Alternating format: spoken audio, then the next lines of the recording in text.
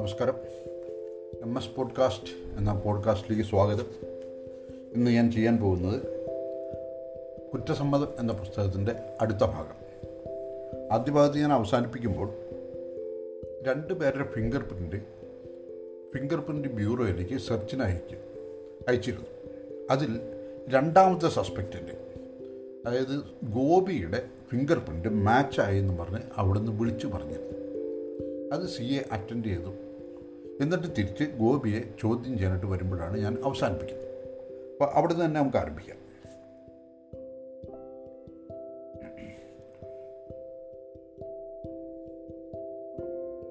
ഞാൻ ഗോപിയോട് എൻ്റെ എതിർവശത്തായി ഇരിക്കാൻ പറഞ്ഞ ശേഷം ഞാൻ ഇരുന്നു.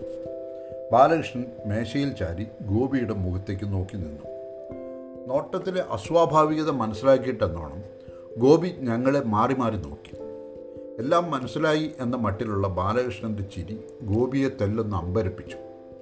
എന്താ സാർ, എന്താ സംഭവിച്ച്? എന്താ ഇങ്ങനെ സംശയത്തോടെ നോക്കുന്നത്? ഗോപിയുടെ ശബ്ദത്തിൽ നേരിയ വിറയൽ കലർന്നിരുന്നു. ഒരാൾക്ക് ഒരു പ്രാവശ്യം എല്ലാവരെയും പറ്റിക്കാം, പക്ഷെ എപ്പോഴും അങ്ങനെ പറ്റില്ലല്ലോ സുഹൃത്തേ. ഇനി നിങ്ങൾ കളവ് പറയാൻ ശ്രമിക്കരുത്. എൻ്റെ ട്രീറ്റ്മെൻറ്റ് താങ്ങാനുള്ള ആരോഗ്യസ്ഥിതി നിങ്ങൾക്കില്ലെന്ന് എനിക്ക് ഉറപ്പാണ്. അതുകൊണ്ട് ഒരവസരം കൂടി നിങ്ങൾക്ക് തരുന്നു. ഞായറാഴ്ച നിങ്ങൾ ബാബുവിൻ്റെ മുറിയിൽ പോയി മദ്യപിച്ചിരുന്നു അല്ലേ? ഞാൻ ശബ്ദം കനപ്പിച്ചു. ഗോപി ഒന്നും ഉരിയാടാതെ നോട്ടം തറയിൽ ഉറപ്പിച്ച് നിശ്ചലനായിരുന്നു. എഴുന്നേക്കടാ പുല്ലേ, നിന്നെക്കൊണ്ട് സത്യം പറയിപ്പിക്കാൻ എനിക്കറിയാം. ഞാൻ ചാടി എഴുന്നേറ്റു. ഗോപി എഴുന്നേറ്റ് കൈകൾ കൂപ്പി. അയാളുടെ കൈകളിലെ ഞരമ്പുകൾ വലിഞ്ഞു മുറുകി. സാറേ, എന്നെ ഒന്നും ചെയ്യരുത്. അയാൾ കേണു. ബാലകൃഷ്ണൻ മെല്ലെ ഗോപിയുടെ പിന്നിൽ ചെന്ന് നിന്നു. അയാളുടെ തോളിൽ തള്ളവിരലും ചൂണ്ടുവിരലും താഴ്ത്തി. ഗോപി വേദന കൊണ്ട് പുളഞ്ഞു. ചെയ്യല്ലേ സാറേ, ചെയ്യല്ലേ. എങ്കിൽ സത്യം പറടാ, എന്തിനാ ബാബുവിനെ കൊന്നത്? സ്റ്റേഷൻ നടുങ്ങുമാർ ഉച്ചത്തിലാണ് ഞാൻ ചോദിച്ചത്. എൻ്റെ ശബ്ദം 4 ചുവരുകളിൽ തട്ടി പ്രകമ്പനം കൊണ്ടു. ഒരു നിമിഷത്തേക്ക് സ്റ്റേഷൻ ആകമാനം നിശബ്ദമായി. സ്റ്റെപ്പിലൂടെ ആരൊക്കെയോ മുകളിലേക്ക് കയറി വന്നു. ബാലകൃഷ്ണൻ അവരോട് പോയിക്കൊള്ളാൻ ആംഗ്യം കാണിച്ചു. ഗോപിക്ക് അധിക നേരം എൻ്റെ കണ്ണുകളിലേക്ക് നോക്കാനായില്ല. അയാൾ തല കുനിച്ച് തറയിൽ നോക്കിക്കൊണ്ട് വിതുമ്പി. ഒരബദ്ധം പറ്റിയതാണ് സാർ, ഒരു കയ്യബദ്ധം. എന്ത് ശിക്ഷ വേണമെങ്കിലും തന്നോളൂ. ഞാൻ നിങ്ങളോട് പറഞ്ഞതൊക്കെ നുണയാണ്. അയാൾ 2 കൈകളും മുഖത്തമർത്തി പൊട്ടിക്കരയാൻ തുടങ്ങി. ഞാൻ ഗോപിയുടെ അടുത്തെത്തി അയാളുടെ തോളിൽ തട്ടിയ ശേഷം ശബ്ദം താഴ്ത്തി പറഞ്ഞു, എന്താണ് ഉണ്ടായത്? സത്യം പറഞ്ഞാൽ ഒരു പരിധിവരെ ഞങ്ങൾക്ക് നിങ്ങളെ സഹായിക്കാനായേക്കും. എന്താണ് സംഭവിച്ചത്? ഗോപി കരച്ചിലടക്കി നിറകണ്ണുകളോടെ എന്നെ നോക്കി. അയാളുടെ ചുണ്ടുകൾ വരണ്ടുണങ്ങിയിരുന്നു. കുറച്ച് വെള്ളം തരാമോ? അപ്പുറത്തെ ജനാലക്കരികിൽ വെച്ചിരുന്ന ജഗ്ഗിൽ നിന്നും ബാലകൃഷ്ണൻ ഒരു ഗ്ലാസ് വെള്ളം പകർന്നെടുത്ത് ഗോപിക്ക് കൊടുത്തു. ഗോപി ഒരു കവിൾ വെള്ളമെടുത്ത് കുടിച്ചു. വെള്ളം തൊണ്ടയിൽ കുടുങ്ങിയതുപോലെ അയാൾ നിർത്താതെ ചുമച്ചു. ദീർഘശ്വാസം എടുത്ത ശേഷം ബാക്കി വെള്ളം കൂടി കുടിച്ചു. ഞാനെല്ലാം പറയാം സാറേ. അയാൾ ഇരുമ്പ് കട്ടിലിൽ ഇരുന്ന ശേഷം നെടുവീർപ്പിട്ടു. ബാലകൃഷ്ണൻ മൊബൈൽ എടുത്ത് ക്യാമറയിൽ വീഡിയോ റെക്കോർഡ് ഓൺ ചെയ്ത് ഗോപിയുടെ നേരെ ഫോക്കസ് ചെയ്തു. ഗോപി പറയാൻ ആരംഭിച്ചു. ചേനക്കല്ലിൽ നിന്നും ഞാൻ സാധനം വാങ്ങി വന്നതും നാഗക്കട്ടയ്ക്കടുത്ത് വെച്ച് റിക്ഷയിൽ ബാബുവിനെ കണ്ടതുമെല്ലാം സത്യമാണ് സാർ. പക്ഷേ റിക്ഷയിൽ ബാബു തനിച്ചായിരുന്നു. ഞാൻ ക്വാർട്ടേഴ്സിലെത്തുമ്പോൾ ബാബു പാഴ്സൽ വാങ്ങി വന്ന് പൊറോട്ടയും ചിക്കൻ കറിയും നിരത്തി വെച്ച് ഫുൾ ബോട്ടിലിൻ്റെ അടപ്പ് തുറന്നിരുന്നു. ഞാൻ മുറിയിൽ കയറി മീൻ വൃത്തിയാക്കാൻ മൺചട്ടി എടുത്ത് പുറത്തേക്ക് ഇറങ്ങുമ്പോൾ ബാബു വിളിച്ചു, തിന്നാൻ ഇവിടെ ഉണ്ട് ഗോപി, ഇന്നൊന്നും ഉണ്ടാക്കണ്ട, വന്ന് 2 അടിച്ചിട്ട് പോ എന്ന് വിളിച്ചു പറഞ്ഞു. ഞാൻ ഒന്നും മിണ്ടാതെ പുറകിൽ പോയി മീൻ വൃത്തിയാക്കി തിരികെ വന്ന് അരപ്പ് ചേർത്ത് അടുപ്പത്ത് വെച്ചു. അപ്പുറത്തെ മുറിയിൽ നിന്നും വീണ്ടും വിളി വന്നു, വേടാ പുല്ലേ, ഇന്ന് എൻ്റെ ചിലവാ നിനക്ക്, നീ ഇങ്ങോട്ട് വാ. അവന് എന്നെക്കാളും പ്രായം കുറവാണെങ്കിലും അങ്ങനെ വിളിക്കും. ഞാൻ മിണ്ടാതിരുന്നപ്പോൾ വീണ്ടും അവൻ വിളിച്ചു പറഞ്ഞു, വാടോ ഗോപിയേട്ടാ പുല്ലേ, ഇന്ന് എൻ്റെ ചിലവാന്ന് പറഞ്ഞില്ലേ, എൻ്റെ കെട്ടിയോള് ഗർഭിണിയാണ്, അതിൻ്റെ സന്തോഷമാണ്, വാടോ ഗോപിയേട്ടാ. സുചിത്ര ഗർഭിണിയാണെന്ന് കേട്ട സന്തോഷത്താൽ ഞാൻ പുറത്തേക്ക് ഇറങ്ങി. വാതിലടച്ച ശേഷം അവൻ്റെ മുറിയിലേക്ക് പോയി. ഞാൻ മുറിക്കുള്ളിൽ കടന്ന് അവന് അഭിമുഖമായി നിന്നു. അവൻ അരക്കുപ്പി അപ്പോൾ തന്നെ ഉള്ളിലാക്കിയിരുന്നു. ഇരിക്കടോ. ഞാൻ ഇരുന്നു. ബാബു ഒരു ഗ്ലാസ് എടുത്ത് 1/2 ഗ്ലാസ് കള്ളൊഴിച്ച് അല്പം വെള്ളം ചേർത്ത് എനിക്ക് നൽകി. അവനും ഒരു ചെറുതൊഴിച്ചു. എൻ്റെ പെണ്ണിന് വയറ്റിലുണ്ട്. എൻ്റെ ഗ്ലാസ്സിൽ വീണ്ടും കള്ളൊഴിച്ച് എനിക്ക് നീട്ടിക്കൊണ്ടവൻ പറഞ്ഞു, എൻ്റെ ഭാര്യ ഗർഭിണിയായതിന് ഞാനല്ലോ ആഘോഷിക്കേണ്ടത്, നീയല്ലേ സന്തോഷിക്കേണ്ടത്. ഞാൻ അവനെ സംശയത്തോടെ നോക്കി. അവൻ്റെ കയ്യിലിരുന്ന് കള്ള് ഗ്ലാസ് വിറയ്ക്കുന്നുണ്ടായിരുന്നു. കാരണം ഞാനല്ലോ അതിന് ഉത്തരവാദി. നീയല്ലേ എൻ്റെ പെണ്ണിൻ്റെ വയറ്റിലുണ്ടാക്കിയത്, പട്ടിണി. ബാബു എന്നെ കടിച്ചു കീറാനെന്നോണം നോക്കി. എന്നെ ചതിച്ചത് അവളല്ലല്ലോ, നീയല്ലേ. അപ്പോൾ പിന്നെ അവളെ അല്ലല്ലോ കൊല്ലേണ്ടത്, നിന്നെയല്ലേ. അവൾക്കുള്ള ഞാൻ പിന്നെ കൊടുത്തോളാം. ഏതോ ബാധ കയറിയ പോലെ അവൻ വിറച്ചു. പെട്ടെന്ന് അവൻ വലതുവശത്ത് കൂട്ടിയിട്ടിരുന്ന വിറക് കൊള്ളിയിൽ നിന്ന് എൻ്റെ നേർക്ക് ആഞ്ഞു വീശി. അടിയേൽക്കാതെ ഞാൻ രക്ഷപ്പെട്ടെങ്കിലും വീശലിൻ്റെ ശക്തി കൊണ്ട് വലതുവശത്തേക്ക് ചെരിഞ്ഞു വീണു. എൻ്റെ നെറുകയിലെ തലമുടി പറിച്ചെടുത്തുകൊണ്ട് വിറക് കൊള്ളി നിലത്ത് വീണു ഉരുണ്ടു. ഉന്നം തെറ്റിയ ബാബു അവൻ്റെ ഇടതുവശത്തേക്ക് വേച്ചു വീണു. അവൻ എഴുന്നേറ്റ് അടുത്ത കൊള്ളി എടുത്താൽ എൻ്റെ മരണം ഉറപ്പാണ്. ഒരു നിമിഷം എൻ്റെ മനസ്സിൽ രക്ഷപ്പെടണമെന്ന് തോന്നലുണ്ടായി. പ്രതിരോധിച്ചില്ലെങ്കിൽ ഞാൻ അവിടെ തീർന്നേനെ. ഇരുന്ന ഇരിപ്പിൽ ഞാൻ തപ്പിയതിൽ കയ്യിൽ കിട്ടിയത് ഒരു ചുറ്റികയായിരുന്നു. അവൻ മെല്ലെ എഴുന്നേറ്റ് അടുത്ത കൊള്ളി എടുക്കും മുമ്പ് സർവ്വശക്തിയും എടുത്ത് ഞാൻ ചുറ്റിക അവൻ്റെ തല ലക്ഷ്യമാക്കി ആഞ്ഞു വീശി. നിമിഷ നേരത്തിൽ എന്തോ പൊട്ടിച്ചെറുന്ന ശബ്ദം കേട്ട് ഞാൻ കണ്ണുകൾ ഇറുക്കി അടച്ചു. എൻ്റെ മുഖത്തേക്ക് രക്തം ചീറ്റിത്തെറിച്ചു. അവൻ്റെ കണ്ണിലൂടെയും ചെവിയിലൂടെയും രക്തം കുടുകുട ഒഴുകി. ബാബു മുന്നോട്ട് കമിഴ്ന്നു വീണു. നിലത്ത് വീണുരുണ്ട മദ്യക്കുപ്പി എടുത്ത് നേരെ വച്ച ശേഷം ഞാൻ എന്ത് ചെയ്യണമെന്നറിയാതെ പകച്ചു നിന്നു. കണ്ണിലാകെ ഇരുട്ട് കയറുന്ന പോലെ. എന്താണ് സംഭവിച്ചതെന്ന് തിരിച്ചറിയാൻ തന്നെ സമയമെടുത്തു. ഒരു വിധത്തിൽ പുറത്തിറങ്ങിയ ശേഷം അവൻ്റെ മുറിയുടെ വാതിൽ പൂട്ടി താക്കോൽ പിറകിൽ അവൻ്റെ തന്നെ അടുപ്പിലെ ചാരത്തിലിട്ടു. പിന്നെ കൊല്ലിയിൽ പോയി ഞാൻ എടുത്തിരുന്ന ലുങ്കി കഴിയ ശേഷം മുറിയിലെത്തി വാങ്ങി വെച്ച പൈൻറ്റ് പൊട്ടിച്ച് കുടിച്ച് ഞാൻ കിടന്നുറങ്ങി. സത്യം പറഞ്ഞാൽ ജീവിക്കാനുള്ള കൊതി കൊണ്ടൊന്നുമല്ല സാർ, മരിക്കാൻ എന്നേക്കാൾ യോഗ്യൻ അവനായതുകൊണ്ട്. അല്ലെങ്കിൽ ആ പെങ്കൊച്ചും ഒന്നും അറിയാത്ത ആ കൊച്ചും മരിക്കും. ഞാൻ ചെയ്തത് തെറ്റാണെന്നറിയാം. ഏത് കോടതിയിലും ഞാനത് ഏറ്റുപറയും സാർ. ഗോപി ഒരു നിമിഷം നിർത്തി ലുങ്കിയുടെ തലപ്പിൽ കണ്ണുകൾ തുടച്ചു. അപ്പോൾ നിങ്ങൾ ആത്മരക്ഷാർത്ഥം ചെയ്തതാണല്ലേ? വേണമെന്ന് വച്ചിട്ടല്ല സാറേ, അപ്പോഴത്തെ മാനസികാവസ്ഥയിൽ ചെയ്തു പോയി. ഇപ്പോഴാണെങ്കിൽ കണിശമായും എനിക്കത് ചെയ്യാനാവില്ല. ഞാൻ ബാലകൃഷ്ണനോട് അയാൾക്ക് ഒരു ഗ്ലാസ് വെള്ളം കൊടുക്കാൻ പറഞ്ഞു. ബാലകൃഷ്ണൻ ജഗ്ഗിൽ നിന്നും എടുത്തു കൊടുത്ത വെള്ളം അയാൾ ആർത്തിയോടെ കുടിച്ചു. ഗോപിയെ ബാലകൃഷ്ണനെ ഏൽപ്പിച്ച ശേഷം ഞാൻ ഫോണെടുത്ത് SP ഡയൽ ചെയ്ത് താഴോട്ടിറങ്ങി. SP പെട്ടെന്ന് തന്നെ ഫോണെടുത്തു. ഞാൻ പ്രതിയെ തിരിച്ചറിഞ്ഞതും കൊലപാതകത്തിൻ്റെ സാഹചര്യങ്ങളും എല്ലാം വിശദമായി തന്നെ SP ധരിപ്പിച്ചു. Well done Sabu, keep it up. 27 റിക്കവറിയും എവിഡൻസ് കളക്ഷനും മറ്റും കൃത്യമായി ചെയ്യുക. ഒരു സക്സസ്ഫുൾ പ്രോസിക്യൂഷൻ ആവണം നമ്മളുടെ ലക്ഷ്യം. Best of luck. മറുതലയ്ക്കൽ SP ഫോൺ കട്ട് ചെയ്തു. ഒരു നിമിഷം ആലോചിച്ച ശേഷം ഞാൻ രമേശ് സല്യാനോട് സ്റ്റേഷനിലേക്ക് അടിയന്തരമായി എത്താൻ നിർദ്ദേശം കൊടുത്തു. സമയം ഒട്ടും കളയാനില്ല. മറ്റു പ്രൊസീജിയർ എത്രയും പെട്ടെന്ന് തീർക്കണം. വേലുവിനെ പുറത്തേക്ക് കൊണ്ടുവരാൻ പാറാവുകാരനോട് പറഞ്ഞ ശേഷം ഞാൻ എബിൻ്റെ മുറിയിലേക്ക് കയറി. പാറാവുകാരൻ വേലുവിനെ റൂമിലെത്തിച്ചു. നിങ്ങൾ ഭക്ഷണം കഴിച്ചോ? ഉവ്വ് സർ, ഉച്ചയ്ക്ക്. സുചിത്രയുടെ പരാതി പ്രകാരം എനിക്ക് വേണമെങ്കിൽ നിങ്ങൾക്കെതിരെ കേസെടുക്കാം. പക്ഷെ ഞാനിപ്പോൾ അത് ചെയ്യുന്നില്ല. നിങ്ങളെ ഇപ്പോൾ ഞാൻ വിടുകയാണ്. രമേശ് വന്നാൽ അയാളോടൊപ്പം നിങ്ങൾക്കും പോകാം. ആവശ്യം വന്നാൽ ഞാൻ വീണ്ടും വിളിക്കും. അപ്പോൾ കൃത്യമായി ഹാജരായിക്കൊള്ളാം. നന്ദി സർ, എപ്പോൾ വിളിച്ചാലും ഞാൻ എത്തിക്കൊള്ളാം. ഈ സമയം പുറത്തൊരു വാഹനം നിർത്തുന്ന ശബ്ദം കേട്ടു. അല്പസമയത്തിനകം രമേശ് സല്യാൻ മുറിയിലെത്തി. ഞാൻ വേലുവിനോട് പുറത്ത് നിൽക്കാൻ പറഞ്ഞു. അയാളല്ല പ്രതി. അയാളെ നിങ്ങൾക്ക് ഇപ്പം വിടുകയാണ്. അപ്പോൾ ഇനി ആരെ സംശയിക്കണം സർ? പ്രതിയെ കിട്ടി. അയാൾ കുറ്റം സമ്മതിച്ചു. എല്ലാ കാര്യങ്ങളും പറഞ്ഞു. ആരാണ് സർ? അയാൾ പെട്ടെന്ന് മുന്നിലേക്കൊന്ന് ആഞ്ഞു. ഗോപിയാണ് ചെയ്തത്. അയാളെല്ലാം വിശദമായിട്ട് പറഞ്ഞു. അയ്യോ, ഗോപിയേട്ടനോ? ഞാൻ രമേശിനോട് നടന്ന കാര്യങ്ങൾ പറഞ്ഞു. അയാൾ സ്തബ്ധനായി എല്ലാം കേട്ടിരുന്നു. എന്നിട്ട് വിശ്വസിക്കാനാവാത്തതുപോലെ എന്നെ നോക്കി. ഗോപിയുടെ കുറ്റസമ്മതം വീഡിയോയിൽ പകർത്തിയിട്ടുണ്ട്. ഇനി അയാൾ പറഞ്ഞ പ്രകാരം ആ സ്ഥലത്ത് പോയി ഒളിപ്പിച്ചു വെച്ച സ്ഥലത്ത് നിന്ന് താക്കോൽ സീസ് ചെയ്യണം. നിങ്ങൾ വേലുവിനെ കൊണ്ടുപോയിക്കോളൂ. അയാളെ തിരിച്ചയച്ച ശേഷം ചേനക്കല്ല് ക്വാർട്ടേഴ്സിലേക്കൊന്ന് വരണം. 27 റിക്കവറിക്ക് 2 സാക്ഷികളാണ്. 27 റിക്കവറി എന്നൊരു പ്രൊസീജിയറിൻ്റെ പേരാണ് കേട്ടോ. 2 സാക്ഷികൾ വേണം. അവിടെ അടുത്തുള്ള താമസക്കാരാണെങ്കിൽ ഏറ്റവും നല്ലത്. ശരി സാർ, ഞങ്ങളങ്ങോട്ട് എത്തിക്കൂടാം.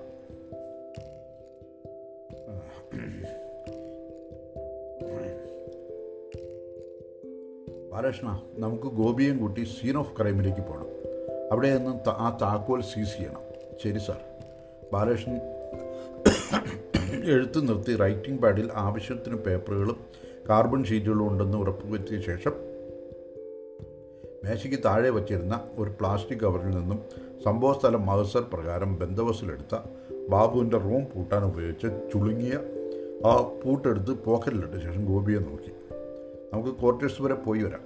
പോകുന്നതിന് മുമ്പ് ടോയ്ലറ്റിലോ മറ്റോ പോകണമെങ്കിൽ പോകാം. വേണ്ട സാറേ, നമുക്ക് പോകാം. ഗോപി എഴുന്നേറ്റ് ലുങ്കി അഴിച്ച് വൃത്തിയായി കൊടുത്തു. അഴിച്ചിട്ടിരുന്ന പുൽക്കൈ മടക്കി വെച്ച ശേഷം എന്നെ നോക്കി. അയാളുടെ മുഖത്ത് വല്ലാത്തൊരു നിസ്സംഗത. ഞങ്ങൾ ഒരുമിച്ച് സ്റ്റെപ്പിലൂടെ താഴേക്കിറങ്ങി. അനിലിനെ വിളിക്കൂ, പുറത്തു പോകാനുണ്ട്. GD ചാർജ് അനിലിനെ വിളിച്ചുകൊണ്ട് അകത്തേക്ക് ഓടി. അല്പസമയത്തിനുള്ളിൽ അനിൽ തിടുക്കത്തിൽ പുറത്തു വന്നു. യൂണിഫോമിൻ്റെ ഷർട്ട് ഇൻ ചെയ്തുകൊണ്ട് ജീപ്പിലേക്ക് കയറി. പകലുറക്കത്തിൻ്റെ മന്ദതയുണ്ട് മുഖത്ത്. അയാൾ വണ്ടി സ്റ്റാർട്ട് ചെയ്ത ശേഷം സീറ്റിൽ വിരിച്ച ടർക്കി ഇടതുകൊണ്ട് വിരിച്ച് വെടിപ്പാക്കി. ഞാൻ എബിൻ്റെ നമ്പർ ഡയൽ ചെയ്തുകൊണ്ട് ജീപ്പിലേക്ക് കയറി. നിങ്ങൾ വിളിക്കുന്ന സബ്സ്ക്രൈബർ പരിധിക്ക് പുറത്താണ്. നാശം. ആവശ്യമുള്ളപ്പോൾ കിട്ടില്ല. ഞാൻ ആരോടും പിറുപിറുത്തു. അനിൽ വണ്ടി മുന്നോട്ടെടുത്തു. വണ്ടി പുതിയനങ്ങാടി എത്തിക്കഴിഞ്ഞപ്പോൾ എബിന് വിളിച്ചു. നമസ്കാരം സാർ, വിളിച്ചിരുന്നു അല്ലേ? ആ, വിളിച്ചിരുന്നു. ഇപ്പോൾ ലൊക്കേഷൻ എവിടെയാണ്? സാർ, ഞാൻ ചേനക്കല്ല് റൂട്ടിലുണ്ട്. എന്തെങ്കിലും അർജൻസി ഉണ്ടോ സാർ? ഉണ്ട്. നിങ്ങളൊരു കാര്യം ചെയ്യൂ, പെട്ടെന്ന് നമ്മുടെ സീൻ ഓഫ് ക്രൈമിലേക്ക് ചെല്ലുക. ഞാനിപ്പോൾ അങ്ങോട്ടേക്ക് എത്തും. ആ രമേശൻ വന്നാൽ അവിടെ നിൽക്കാൻ പറയും. ശരി സാർ. മറ്റു വാഹനങ്ങളെ പിന്തള്ളിക്കൊണ്ട് സാമാന്യം വേഗത്തിലാണ് അനിൽ ജീപ്പ് ഓടിച്ചത്. വിചാരിച്ചതും വേഗത്തിൽ ഞങ്ങൾ ക്രൈം സീനിലെത്തി. എബിനും 2 പോലീസുകാരും പിന്നെ രമേശും അമ്മദും മറ്റു 2 പേരും കാത്തു നിൽപ്പുണ്ട്. ഞാൻ വണ്ടിയിൽ നിന്നിറങ്ങി. എബിൻ ഓടിയെത്തി സല്യൂട്ട് ചെയ്തു. പ്രതിയുടെ കാര്യത്തിൽ തീരുമാനമായി. ഞാൻ പറഞ്ഞു. ആരാ സാർ? എബിൻ ജീപ്പിനുള്ളിലേക്ക് ആകാംക്ഷയോടെ നോക്കി. ജീപ്പിൻ്റെ ഡോർ തുറന്ന പാടെ ബാലകൃഷ്ണനും പിന്നാലെ ഗോപിയും ഇറങ്ങി. ഇയാളോ? എബിൻ അവിശ്വസനീയതയോടെ ചോദിച്ചു. അതെ, ഇയാളെല്ലാം കൺഫസ് ചെയ്ത് കഴിഞ്ഞു. കൊലയ്ക്ക് ശേഷം ഇയാൾ മുറി പൂട്ടി താക്കോൽ പുറകിലെ അടുപ്പിലിട്ടിട്ടുണ്ടെന്ന് മൊഴി തന്നിട്ടുണ്ട്. പ്രതി ആനയിച്ച വഴിയെ സഞ്ചരിച്ച് ടിയാൻ എടുത്ത് ഹാജരാക്കി തന്ന താക്കോൽ. റിലവൻ്റ് പോർഷൻ അത്രമാത്രം. 27 റിക്കവറിയാണല്ലേ സാർ? യെസ്. താങ്കൾക്കിത് പുതിയ അനുഭവമായിരിക്കും അല്ലേ? അതെ സാർ. ട്രെയിനിങ്ങിന് ഇൻഡോർ ക്ലാസ്സിൽ കേട്ടിട്ടുള്ളത് മാത്രം. എങ്കിൽ ഇയാളുടെ പിന്നാലെ നടന്നോളൂ. അങ്ങനെ 27 റിക്കവറി പൂർത്തിയാക്കുകയാണ്. ഗോപി ചാരത്തിൽ കൈയിട്ട് പരതാൻ തുടങ്ങി. അല്പനേരം തപ്പി നോക്കി. വലതുവശത്തെ കല്ലിന് സമീപത്ത് ചാരത്തിൽ മുങ്ങിക്കിടന്നിരുന്ന ഒരു സ്റ്റീൽ താക്കോലെടുത്ത് എന്നെ ഏൽപ്പിച്ചു. ബാലകൃഷ്ണൻ വീഡിയോ റെക്കോർഡിംഗ് അവസാനിപ്പിച്ച് പോക്കറ്റിൽ കരുതിയിരുന്ന ലോക്ക് എടുത്ത് താക്കോൽ കൊണ്ട് തുറന്നു നോക്കി. ലോക്ക് തുറന്നടയുന്നുണ്ട്. പക്കയാണ് സാർ. അങ്ങനെ 27 റിക്കവറി കഴിഞ്ഞു. അതിലെ സാക്ഷികളുടെ ഒപ്പ് വാങ്ങിച്ചു. എല്ലാം കഴിഞ്ഞു. ഇവർ സ്റ്റേഷനിലേക്ക് പോവുകയാണ്. അന്നത്തെ ദിവസം അങ്ങനെ കഴിഞ്ഞു. പിറ്റേന്ന് കാലത്ത് സ്റ്റേഷനിലെത്തി കുറച്ച് കഴിഞ്ഞപ്പോൾ, സാർ, ആ മരിച്ച ബാബുവിൻ്റെ ഭാര്യയും മറ്റും കാലത്തെ വന്നിട്ടുണ്ട്. വല്ലാത്ത കുരിശാണ് സാർ. രാവിലെ തൊട്ട് സ്റ്റേഷൻ ഫോണിൽ വിളിക്കുന്നുണ്ട്. ഓഫീസർമാർ ആരും എത്തിയിട്ടില്ലെന്ന് പറയട്ടെ? GD ചാർജ് ചോദിച്ചു. അപ്പോൾ നിങ്ങളോ? അപ്പോഴാണ് അയാൾ സ്വന്തം തൊഴിലെ നക്ഷത്രത്തിലേക്ക് നോക്കുന്നത്. ഓ, നമ്മളൊക്കെ വെറും ഗ്രേഡല്ലേ സാർ? അയാളൊരു ചമ്മിയെ ചിരിയിരിച്ചു. അവരോട് വരാൻ പറയൂ. ഞാൻ SIയുടെ റൂമിലേക്ക് കടന്നു. മുറി വൃത്തിയാക്കി പുറത്തേക്ക് ഇറങ്ങുന്ന PTS നമസ്കാരം പറഞ്ഞുകൊണ്ട് ചെയറിലെ ടവൽ നേരെ ഇട്ടു. ഞാൻ കസേരയിൽ ഇരുന്നപ്പോഴേക്കും ആഫ് ഡോർ തുറന്ന് സുചിത്രയും ദേവപ്പിയും സഹോദരന്മാരും മുറിയിലേക്ക് കടന്നു വന്നു. സുചിത്രയും ദേവപ്പിയും എനിക്ക് അഭിമുഖമായി ഇരുന്നു. അവൾ എന്നെ തന്നെ നോക്കിയിരിക്കുകയാണ്. ആലോചിച്ചുറപ്പിച്ചതുപോലെ ഞാൻ തുടങ്ങി. പ്രതിയെ കിട്ടിയിട്ടുണ്ട്. ചില പ്രധാനപ്പെട്ട തെളിവുകളും ലഭിച്ചിട്ടുണ്ട്. ആരാണവൻ? വേലു തന്നെയല്ലേ? പല്ല് ചിരിച്ചുകൊണ്ടാണ് അവൾ ചോദിച്ചത്. അവനെ ഒന്ന് കാണാൻ പറ്റുമോ സാർ? ദേവപ്പിയാണ്. പിന്നിൽ നിൽക്കുന്ന രാമലക്ഷ്മണന്മാർ മുഷ്ടി ചുരുട്ടുന്നുണ്ട്. വേലുവിനെ കയ്യിൽ കിട്ടിയാൽ അവരവനെ കൊന്നുകൊള്ളുമെന്ന് ഉറപ്പാണ്. വേലു അല്ല, പ്രതി. പിന്നെ ആരാണ് സാർ? ഞാൻ മുഴുമിപ്പിക്കും മുമ്പ് സുചിത്ര ചോദിച്ചു. ഞാൻ അയാളെ നിങ്ങളുടെ മുമ്പിലേക്ക് കൊണ്ടുവരാം. പക്ഷേ നിങ്ങൾ ആവേശമൊന്നും കാണിക്കരുത്. മറുപടിക്ക് കാത്തിരിക്കാതെ ഞാൻ മേശപ്പുറത്ത് വിരലമർത്തി. GD ഹാഫ് ഡോറിൽ മുഖം കാണിച്ചു. അയാളെ ഒന്ന് കൊണ്ടുവരൂ. സുചിത്രയും ദേവപ്പിയും പരസ്പരം നോക്കി. റൈറ്ററുടെ മുറി വഴി അകത്തേക്ക് കൊണ്ടുവരാനാണ് ഞാൻ ഉദ്ദേശിച്ചതെന്ന് മനസ്സിലാക്കി GD ചാർജ് ലോക്കപ്പ് തുറന്ന് ഗോപിയെ ഉള്ളിലൂടെ ഞങ്ങളുടെ മുമ്പിൽ എത്തിച്ചു. ഗോപി മുറിയിലിരുന്നവരെ സൂക്ഷിച്ചു നോക്കി. അയാളുടെ കണ്ണുകൾ സുചിത്രയിൽ ഉടക്കി നിന്നു. മുഖം പേപ്പർ പോലെ വെളുത്തു. ഗോപിയെ കണ്ട മാത്രയിൽ രാമലക്ഷ്മണന്മാർ അയാൾക്ക് നേരെ ആക്രോശിച്ചുകൊണ്ട് ചാടി. എനിക്ക് എന്തെങ്കിലും ചെയ്യാനാവുന്നതിന് മുമ്പ് സുമിത്ര എഴുന്നേറ്റ് അവരെ തടഞ്ഞു. മോളെ ഇവൻ! അവർ അവളുടെ കയ്യിൽ പിടിച്ച് അലറി. വേണ്ട! അവൾ എന്നെ നോക്കി വിതുമ്പാൻ തുടങ്ങി. സാറേ, ഗോപിയേട്ടന് ഒരിക്കലും അത് ചെയ്യില്ല. നിങ്ങൾക്ക് തെറ്റുപറ്റിയെന്ന് എനിക്ക് ഉറപ്പാണ്. അവളുടെ കണ്ണുകൾ നിറഞ്ഞൊഴുകാൻ തുടങ്ങി. ഞാനൊന്നും മിണ്ടിയില്ല. അവൾ തല തിരിച്ച് ഗോപിയെ നോക്കി. ഗോപിയേട്ടാ! മോളെ, ഒരബദ്ധം പറ്റിപ്പോയി, അറിയാതെ പറ്റിപ്പോയി മോളെ. അതുവരെ നിർവികാരനായി നിന്ന അയാളുടെ കണ്ണുകളിൽ നിന്നും കണ്ണുനീർ ധാരധാരയായി ഒഴുകാൻ തുടങ്ങി. സ്വരം ഇടറി. വിറയ്ക്കുന്ന കൈകൾ കൊണ്ട് മുഖം തുടച്ചു. എന്താണ് സംഭവിക്കുന്നതെന്നറിയാതെ സുചിത്രയുടെ സഹോദരന്മാർ സ്തബ്ധരായി നിന്നു. വേണ്ട സർ, ഇനി എനിക്കൊന്നും അറിയണ്ട. ഒരിക്കലും ഗോപിയേട്ടനത് ചെയ്യില്ല. ഒരു നിമിഷം ഗോപിയെ നോക്കിക്കൊണ്ട് അവൾ കെഞ്ചി. ഞാൻ അങ്ങനെ വിശ്വസിച്ചോട്ടെ ഗോപിയേട്ടാ? അവളുടെ മിഴികൾ തുളുമ്പി, കൈകൾ വിറച്ചു. എൻ്റെ നേരെ കൈകൂപ്പിക്കൊണ്ട് അവൾ പുറത്തേക്ക് നടന്നു.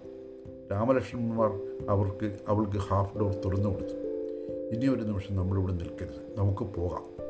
പുറത്തേക്ക് ഇറങ്ങുന്നതിനിടയിൽ അവൾ പുലമ്പി. കാര്യമെന്തെന്നറിയാതെ ദേവപ്പയും സഹോദരന്മാരും അവളോടൊപ്പം ഓടിയിറങ്ങി. ഞാൻ ഗോപിയെ നോക്കി. അയാൾ ഭിത്തിയിൽ ചാരി നിൽക്കുകയാണ്. അയാളെ തിരിച്ച് റൂമിലേക്ക് കൊണ്ടുപോക്കണം പറഞ്ഞു, ലോക്കപ്പിലേക്ക്. അങ്ങനെ ആ സീൻ കഴിഞ്ഞുവല്ലേ സാർ? മുറിയിലേക്ക് കടക്കവേ ബാലകൃഷ്ണൻ ചോദിച്ചു. വല്ലാത്തൊരു രംഗമായിരുന്നു. അതുപോട്ടെ, അയാളുടെ ബാക്ക്ഗ്രൗണ്ട് പരിശോധിച്ചിരുന്നു.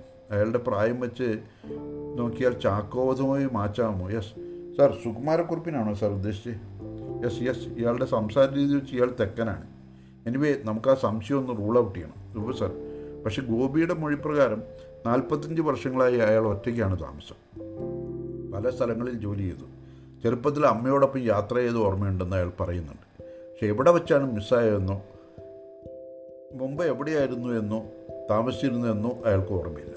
ഒരു കാര്യം ചെയ്യൂ, അയാളെ മുകളിലേക്ക് കൊണ്ടുവരൂ. നമുക്ക് ഒന്നുകൂടി വിശദമായിട്ട് ചോദിച്ചു നോക്കാം. അതിനു മുമ്പായി അയാളുടെ ഫിംഗർ പ്രിൻ്റ് ക്രൈം റെക്കോർഡ്സ് ബ്യൂറോയിലേക്ക് ഒന്ന് അയച്ചു കൊടുക്കണം. നമ്മൾ ആദ്യം പറഞ്ഞ കാര്യം വെരിഫൈ ചെയ്യണം. ഞാൻ SB DYSP ആയിട്ട് ബന്ധപ്പെട്ടോളാം. Yes sir. സാറ് ബ്രേക്ക്ഫാസ്റ്റ് കഴിച്ചോ? ഇല്ല, ഞാൻ താഴെ പോയി കഴിച്ചിട്ട് വരാം. നിങ്ങൾ വരുന്നില്ലേ? ഞാൻ വീട്ടിൽ നിന്ന് ചെറുതായി കഴിച്ചിരുന്നു സാർ. സാറ് പൊയ്ക്കോ, അയാളുടെ കാര്യം വന്നിട്ട് നോക്കാം. ഏതായാലും ഭക്ഷണമൊക്കെ കഴിഞ്ഞ് വന്ന് ഓഫീസിലെത്തി. അന്ന് വൈകുന്നേരമായി. വീട്ടിലെത്തി കഴിഞ്ഞപ്പോൾ മോനുണ്ട്. നേരത്തെ വീട്ടിലെത്തി. മോനും പപ്പയെടുത്ത് കളിക്കാൻ ഓടിയെത്തി. അപ്പോൾ ഭാര്യ പറഞ്ഞു, എടാ അത് ഡാഡിയുടെ വണ്ടിയാണ്. നിന്നോട് പറഞ്ഞിട്ടില്ലേ അവനെ വണ്ടി ആയതെന്ന് അറിയാതെ പുറത്തിറങ്ങരുത്? ഡാഡിയുടെ വണ്ടിയാണെന്ന് ഞാൻ കണ്ടല്ലോ. അവൻ ചിണിങ്ങി. ഗോപി തന്നെയാണല്ലേ ചെയ്തത്? അകത്ത് കയറി വാതിൽ അടയ്ക്കുന്നതിനിടയിൽ രേഷ്മ ചോദിച്ചു. പിന്നെന്താ, അയാളൊക്കെ കൺഫസ് ചെയ്തല്ലോ. മാത്രമല്ല, കൊലയ്ക്ക് ശേഷം മുറി പൂട്ടിയിട്ട് ഒളിപ്പിച്ചു വെച്ച താക്കോൽ അയാൾ തന്നെ എടുത്തു തന്നല്ലോ. അതിൽ ഏറ്റവും വലിയ തെളിവ്. അപ്പോൾ പണി എളുപ്പം കഴിഞ്ഞല്ലേ?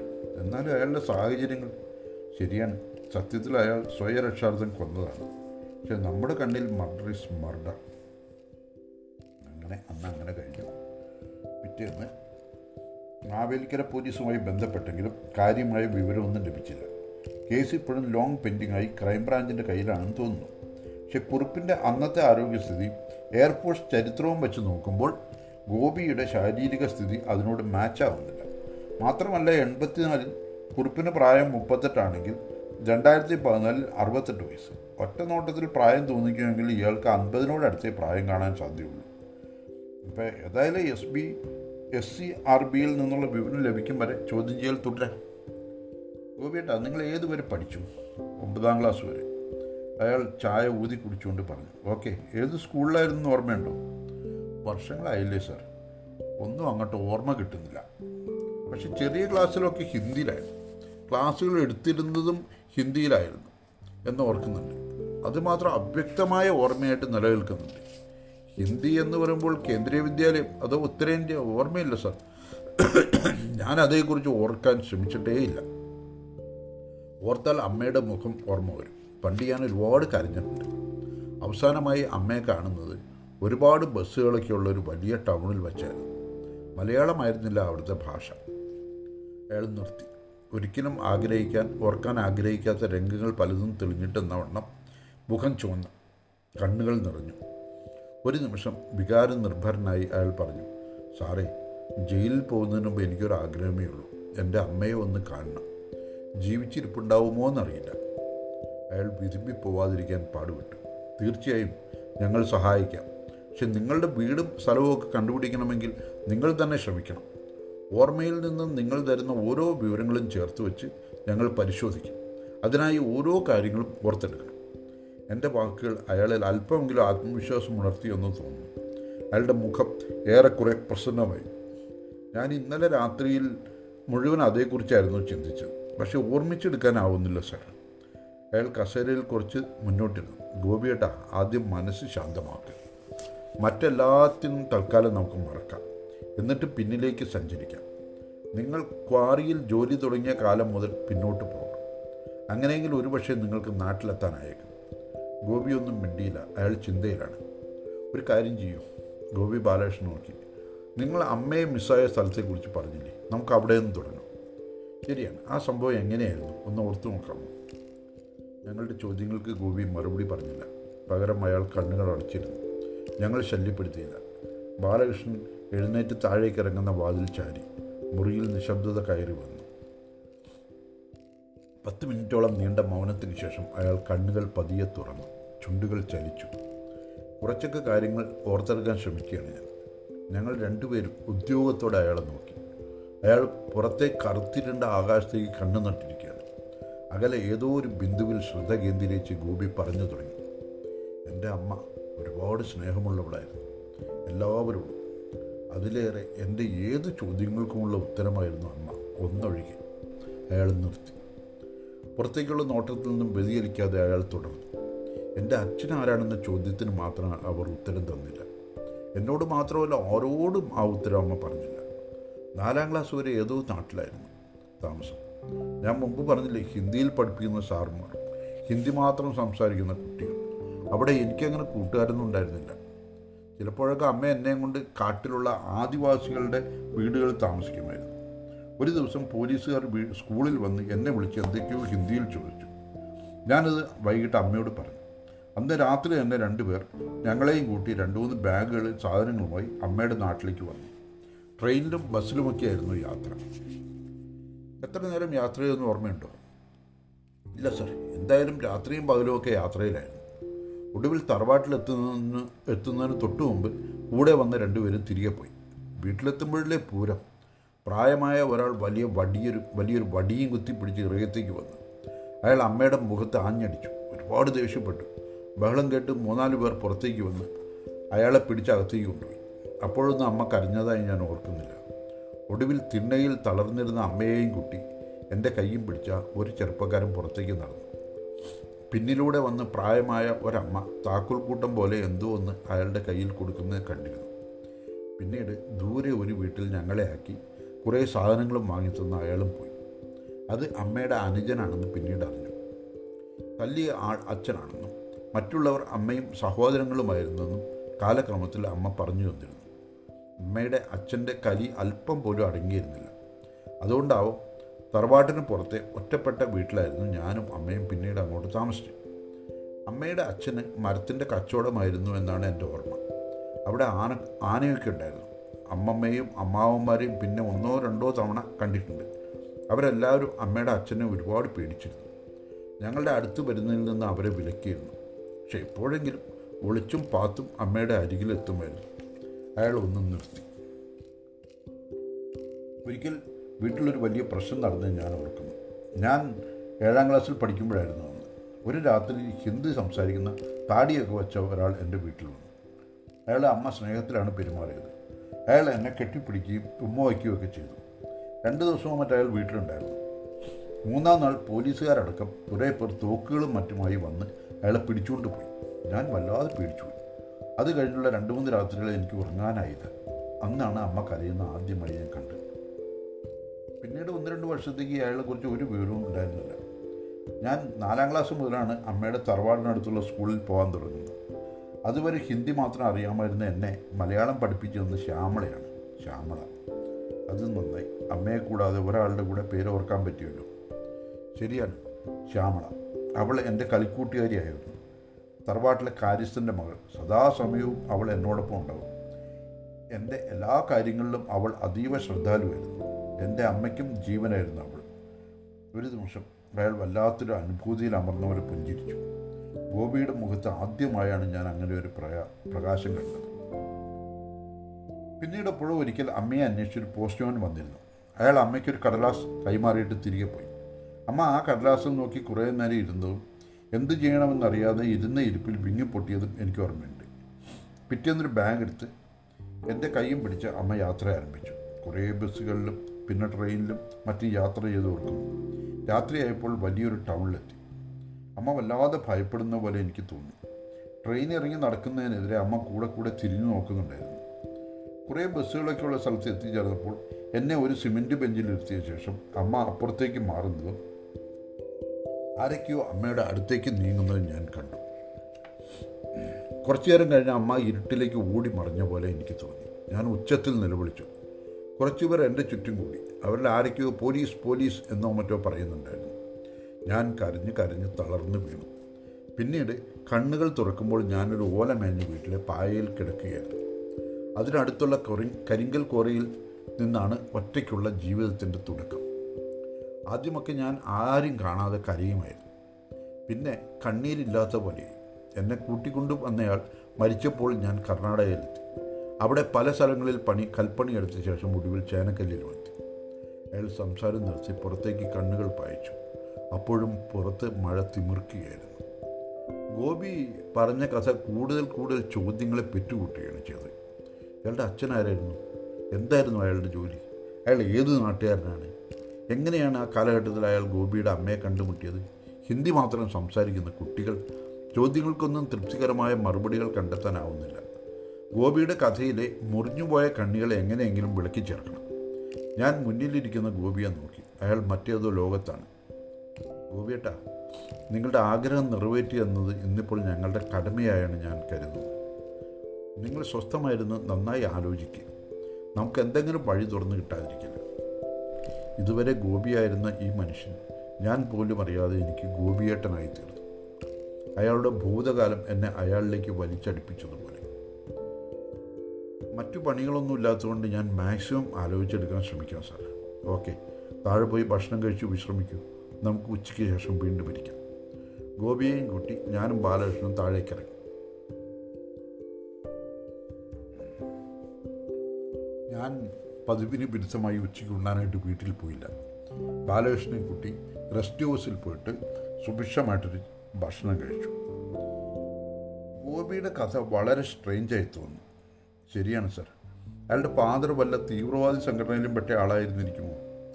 ബാലകൃഷ്ണൻ്റെ പെട്ടെന്നുള്ള ചോദ്യം എന്നെ തെല്ലൊന്ന് അമ്പരപ്പിച്ചെങ്കിലും ആ സംശയത്തിൽ കാര്യമുണ്ടെന്ന് തോന്നി. ഹിന്ദി സംസാരിക്കുന്നതും പോലീസ് അന്വേഷിക്കുന്ന ആളുമാകുമ്പോൾ അത് തീവ്രവാദിയോ കള്ളനോ ആകാം. ഇവിടെ ഗോപിയുടെ ചെറുപ്പകാലം ദാരിദ്ര്യത്തിൽ മുങ്ങിയതിനാൽ ഒരു കാര്യം ഉറപ്പിക്കാം, അയാളൊരു ഓർഗനൈസ്ഡ് കളവിൻ്റെ കണ്ണിയല്ല, മറിച്ച് ആദർശത്തിൻ്റെ തടവുകാരനായാലോ? ബാലകൃഷ്ണൻ്റെ സംശയം കുറച്ചുകൂടി സ്പെസിഫിക്കായി. എക്സാക്ട്ലി, അതിലേക്കാണ് എൻ്റെ ചിന്തയും പോകുന്നത്. അങ്ങനെയാണെങ്കിൽ അയാൾ നക്സലിസത്തിൻ്റെയോ മറ്റോ വക്താവായിരിക്കാം. പക്ഷെ ഗോപിയുടെ അമ്മയുമായി ബന്ധത്തിൻ്റെ പിന്നാമ്പുറം വ്യക്തമാവുന്നില്ല. അതിന് നമുക്ക് ഗോപിയുടെ അമ്മയുടെ പഠനവുമായി സംബന്ധിച്ചുള്ള കുറച്ച് ഡീറ്റെയിൽസ് കൂടി വേണം. നമുക്ക് പരിശ്രമിക്കാം. അങ്ങനെ ഞങ്ങൾ ഭക്ഷണം കഴിച്ച് നേരെ വീണ്ടും സ്റ്റേഷനിലേക്ക് ചെന്നു. ഒന്ന് വിശ്രമിച്ച് ഗോപിയെ വിളിച്ചു. ഗോപി മുകളിലേക്ക് വന്നു. ഗോപി വന്ന് ഇരുന്ന് കഴിഞ്ഞു. അപ്പോൾ ഗോപിയോട് ചോദിച്ചു, ഭക്ഷണം കഴിച്ചോ ഗോപിയേട്ടാ? വിശപ്പില്ല സാറ്, തൊണ്ട പറ്റിയ അവസ്ഥ, വയറ്റിൽ മൊത്തം ഗ്യാസ് നിറഞ്ഞ പോലെ. അയാൾ വയറിന് മുകളിലൂടെ കൈ ഓടിച്ചു. നമുക്കിനിയും ഒരുപാട് മുന്നോട്ട് പോകാനുണ്ട് അല്ലേ? അല്ല, ഒരുപാട് പിന്നോട്ട് പോകാനുണ്ട് സാറേ. കുറേ ആലോചിച്ചപ്പോൾ ഒരു ചെറിയ ഓർമ്മ കിട്ടുന്നുണ്ട്. അമ്മയുടെ വീട് കഴിഞ്ഞാൽ പിന്നെ ഫോറസ്റ്റാണ്. അവിടെ കാടിനുള്ളിൽ ഒരു അമ്പലമുണ്ട്. വർഷത്തിലൊരിക്കൽ അവിടെ ഫോറസ്റ്റുകാരുടെ അനുവാദത്തോടെ ഉത്സവം നടത്താറുണ്ട്. ആദിവാസി മൂപ്പനോ മറ്റോ ആണ് ഉത്സവത്തിൻ്റെ കാര്യക്കാരൻ. കാട്ടിലെ അമ്പലമെന്ന് പറഞ്ഞാൽ ഒന്ന് ശബരിമല, പിന്നെ മലപ്പുറം പാലക്കാട് ബോർഡറിൽ എടക്കര ഒരു കാനനക്ഷേത്രമുണ്ട്. ബാലകൃഷ്ണൻ പറഞ്ഞു, ഇത് നല്ല ഇൻഫർമേഷനാണ്. കുറച്ചുകൂടി സമയമെടുത്താൽ ഗോപിയേട്ടന് ഇനിയും കാര്യങ്ങൾ പറയാം, ഓർമ്മ വരും. ഞാൻ അയാളെ പ്രോത്സാഹിപ്പിക്കാൻ ശ്രമിച്ചു. അയാൾ വീണ്ടും കണ്ണുകളടച്ചു. ഞാൻ വിക്രമനെ ആംഗ്യം കാണിച്ച് പുറത്തേക്ക് വിളിച്ച് മദ്യം വാങ്ങി വരാൻ പറഞ്ഞുകൊണ്ട് വിക്രമൻ സ്റ്റെപ്പ് ഇറങ്ങി താഴേക്ക് പോയി. ഗോപി കണ്ണു തുറക്കാതെ രണ്ട് കൈയുടെയും നടുവിലുകൊണ്ട് നെറ്റിയുടെ ഇരുവശവും അമർത്തിപ്പിടിച്ച് കുറച്ചു നേരം ഇരുന്ന ശേഷം പറഞ്ഞു, സാറേ ചെറിയ തലവേദന ഉണ്ട്. സാരമില്ല, വിക്രമൻ മരുന്ന് വാങ്ങാൻ പോയിട്ട് ഇപ്പോഴും എത്തും. ഗോപി കണ്ണു തുറന്ന് അത്ഭുതത്തോടെ എന്നെ നോക്കി. അയാൾ എന്തോ ചോദിക്കാൻ തുടങ്ങുന്നതിന് മുമ്പ് വിക്രമൻ ഒരു കടലാസ് പൊതിയും ഒരു ഗ്ലാസും കൊണ്ടുവന്ന് മേശമേൽ വെച്ചു. ഗോപിയുടെ കണ്ണുകൾ വിടർന്നു. ഞാൻ കടലാസ് പൊതി തുറന്ന് മക്ഡവൽസിൻ്റെ ഒരു പൈൻ്റ് എടുത്ത് പൊട്ടിച്ച് ഗ്ലാസ്സിൽ ഒഴിച്ചു. വിക്രമൻ ജനാലിക്കൽ വെച്ച മൺകൂജയിൽ നിന്നും ഗ്ലാസ്സിലേക്ക് തണുത്ത വെള്ളം പാർന്നു. ഗോപിയോട് കുടിച്ചോളാൻ പറഞ്ഞു. ഗോപി ഒന്നും നോക്കാതെ ഗ്ലാസ് എടുത്ത് ഒറ്റ വലി. നിമിഷങ്ങൾ കൊണ്ട് ഗ്ലാസ്സിലെ മദ്യകാലിയായി. ഇപ്പോൾ അയാൾ ചെറിയൊരു പ്രസരിപ്പ് കാണാനാവുന്നുണ്ട്. ഒഴിച്ചു കൊടുത്ത രണ്ടാമത്തെ പെഗ്ഗൂടെ അയാൾ ഒറ്റ വലിക്ക് തന്നെ തീർത്തു. അയാൾക്ക് എവിടെ ഒന്നും ഊർജ്ജം കിട്ടിയ പോലെ മുഖത്തൊരു ചെറിയ ചിരി വിടർന്നു. ഇനിയൊന്ന് ആലോചിക്കണം. അയാൾ വീണ്ടും ചിരിച്ചു. കുറച്ചു നേരം കണ്ണുകൾ അടച്ചതിന് ശേഷം പറഞ്ഞു, തറവാടിന് മുന്നിൽ വിശാലമായ മുറ്റവും ചുറ്റുമതിലുമുണ്ട്. ഒരാൾ പൊക്കത്തുള്ള ഇരുമ്പ് ഗേറ്റും ഗേറ്റിന് പുറത്തുള്ള വീതി കുറഞ്ഞ ടാർ റോഡ് മതിൽ ചുറ്റി കിഴക്ക് ഭാഗത്തോട്ട് പോകുന്നുണ്ട്. മതിലിനോട് ചേർന്ന് മാവുകൾ വളർന്ന് പന്തലിച്ച് നിൽക്കുന്നുണ്ട്. പക്ഷെ അവിടേക്കുള്ള വഴി ആവുന്നില്ല. അയാൾ വീണ്ടും ചിന്തയിലാണ്ടു. അവിടുത്തെ സ്കൂളിൽ കൂടുതലും മുസ്ലിം കുട്ടികളായിരുന്നു. ശരിയാണ്, സ്കൂളിന് തൊട്ടടുത്തൊരു മുസ്ലിം പള്ളിയുണ്ട്. ഓർമ്മകളിൽ അവ്യക്തമായി കിടന്ന കാര്യങ്ങൾ പതുക്കെ മറന്നേക്ക് പുറത്തു വരാൻ തുടങ്ങി. ആ സമയത്ത് SP വിളിക്കുന്നു. SP നാളെ രാവിലെ സാർ ഓഫീസിലേക്ക് വരാം സാർ എന്ന് പറയുന്നു. പിറ്റേന്ന് രാവിലെ ഇദ്ദേഹം CI ഓഫീസിലെത്തുന്നു. SP കാണാനായിട്ട് ഓഫീസിലെത്തുന്നു. കാര്യങ്ങളൊക്കെ വിശദീകരിക്കുന്നു. എന്നിട്ടൊരു പെർമിഷൻ ചോദിക്കുന്നു. ഗോപിയേട്ടനെ കൊണ്ട് ഈ പറഞ്ഞ സ്ഥലങ്ങളിലൊക്കെ ഒന്ന് കറങ്ങി ആ വീട് കണ്ടെത്താൻ ഒരു ശ്രമം നടത്തി നോക്കി. പക്ഷേ SP അത് നിരുത്സാഹപ്പെടുന്നു. കൊലക്കേസ് പ്രതിയാണ്, പ്രശ്നമാവും. ഇല്ല സാർ, ഞങ്ങൾ ശ്രദ്ധിച്ചോളാം സാർ എന്ന് ആവർത്തിച്ച് പറഞ്ഞു കഴിഞ്ഞപ്പോൾ സാബുവിൻ്റെ CIയുടെ ഇതുവരെയുള്ള എല്ലാ പെർഫോമൻസും വച്ചുകൊണ്ട് SP അനുവദിച്ചു. ഉത്തരവാദിത്തങ്ങൾ മുഴുവൻ നിനക്കായിരിക്കും. ശരി സാർ. അങ്ങനെ 2 ദിവസം കഴിഞ്ഞ് പിറ്റേന്ന് രാവിലെ 5:30 6 മണിക്ക് പോകാനായിട്ട് തീരുമാനിച്ചു. ആ ദിവസം രാവിലെ 5:30 മണിക്ക് അനിൽ പോലീസ് ജീപ്പുമായിട്ട് വീട്ടിലെത്തി. ഗേറ്റ് പൂട്ടിയിട്ടുണ്ടായിരുന്നില്ല. അതുകൊണ്ട് തുറന്ന് അകത്ത് കയറി. യൂണിഫോം ഇട്ടപ്പോഴേ രേഷ്മ ചായ കൊണ്ടു കൊടുത്തു. അനിൽ ചായ കുടിച്ചു. ഇവർ നേരെ അവിടെ നിന്ന് ഇറങ്ങി. പോലീസ് സ്റ്റേഷനിലെത്തുമ്പോൾ ബാലകൃഷ്ണൻ ഒരു ഫയലും കൂടാതെ അസോസിയേഷൻ സമ്മേളനത്തിന് കോംപ്ലിമെൻ്റായി കിട്ടിയ ബാഗുമായി കാത്തു നിൽക്കുന്നുണ്ടായിരുന്നു. വിക്രമൻ ഗോപിയെ പുറത്തിറക്കി അയാളോട് കാര്യങ്ങളൊക്കെ എല്ലാം പറഞ്ഞു കൊടുത്തുകൊണ്ട് നിൽപ്പുണ്ട്. ഞാൻ വണ്ടിയിലിരുന്നുകൊണ്ട് തന്നെ ബാഗ് തുറന്ന് അലൂമിനിയം ഫോയിലിൻ്റെ പൊതിയെടുത്ത് വിക്രമൻ്റെ കയ്യിൽ കൊടുത്തിട്ട് ഗോപിക്ക് കൊടുക്കാൻ പറഞ്ഞു. ഗോപി പൊതി തിരിച്ചും മറിച്ചും നോക്കിയിട്ട് പറഞ്ഞു, ഇത്ര കാലത്തെ വേണ്ട സാറേ, ഞാൻ പിന്നെ കഴിച്ചോളാം. 3 പേരും വണ്ടിയിൽ കയറി. പിന്നിലുള്ള സീറ്റിൽ നടുവിലാണ് ഗോപി ഇരിക്കുന്നത്. ജീപ്പ് റിവേഴ്സിൽ തന്നെ പുറത്തേക്ക് എടുത്തു.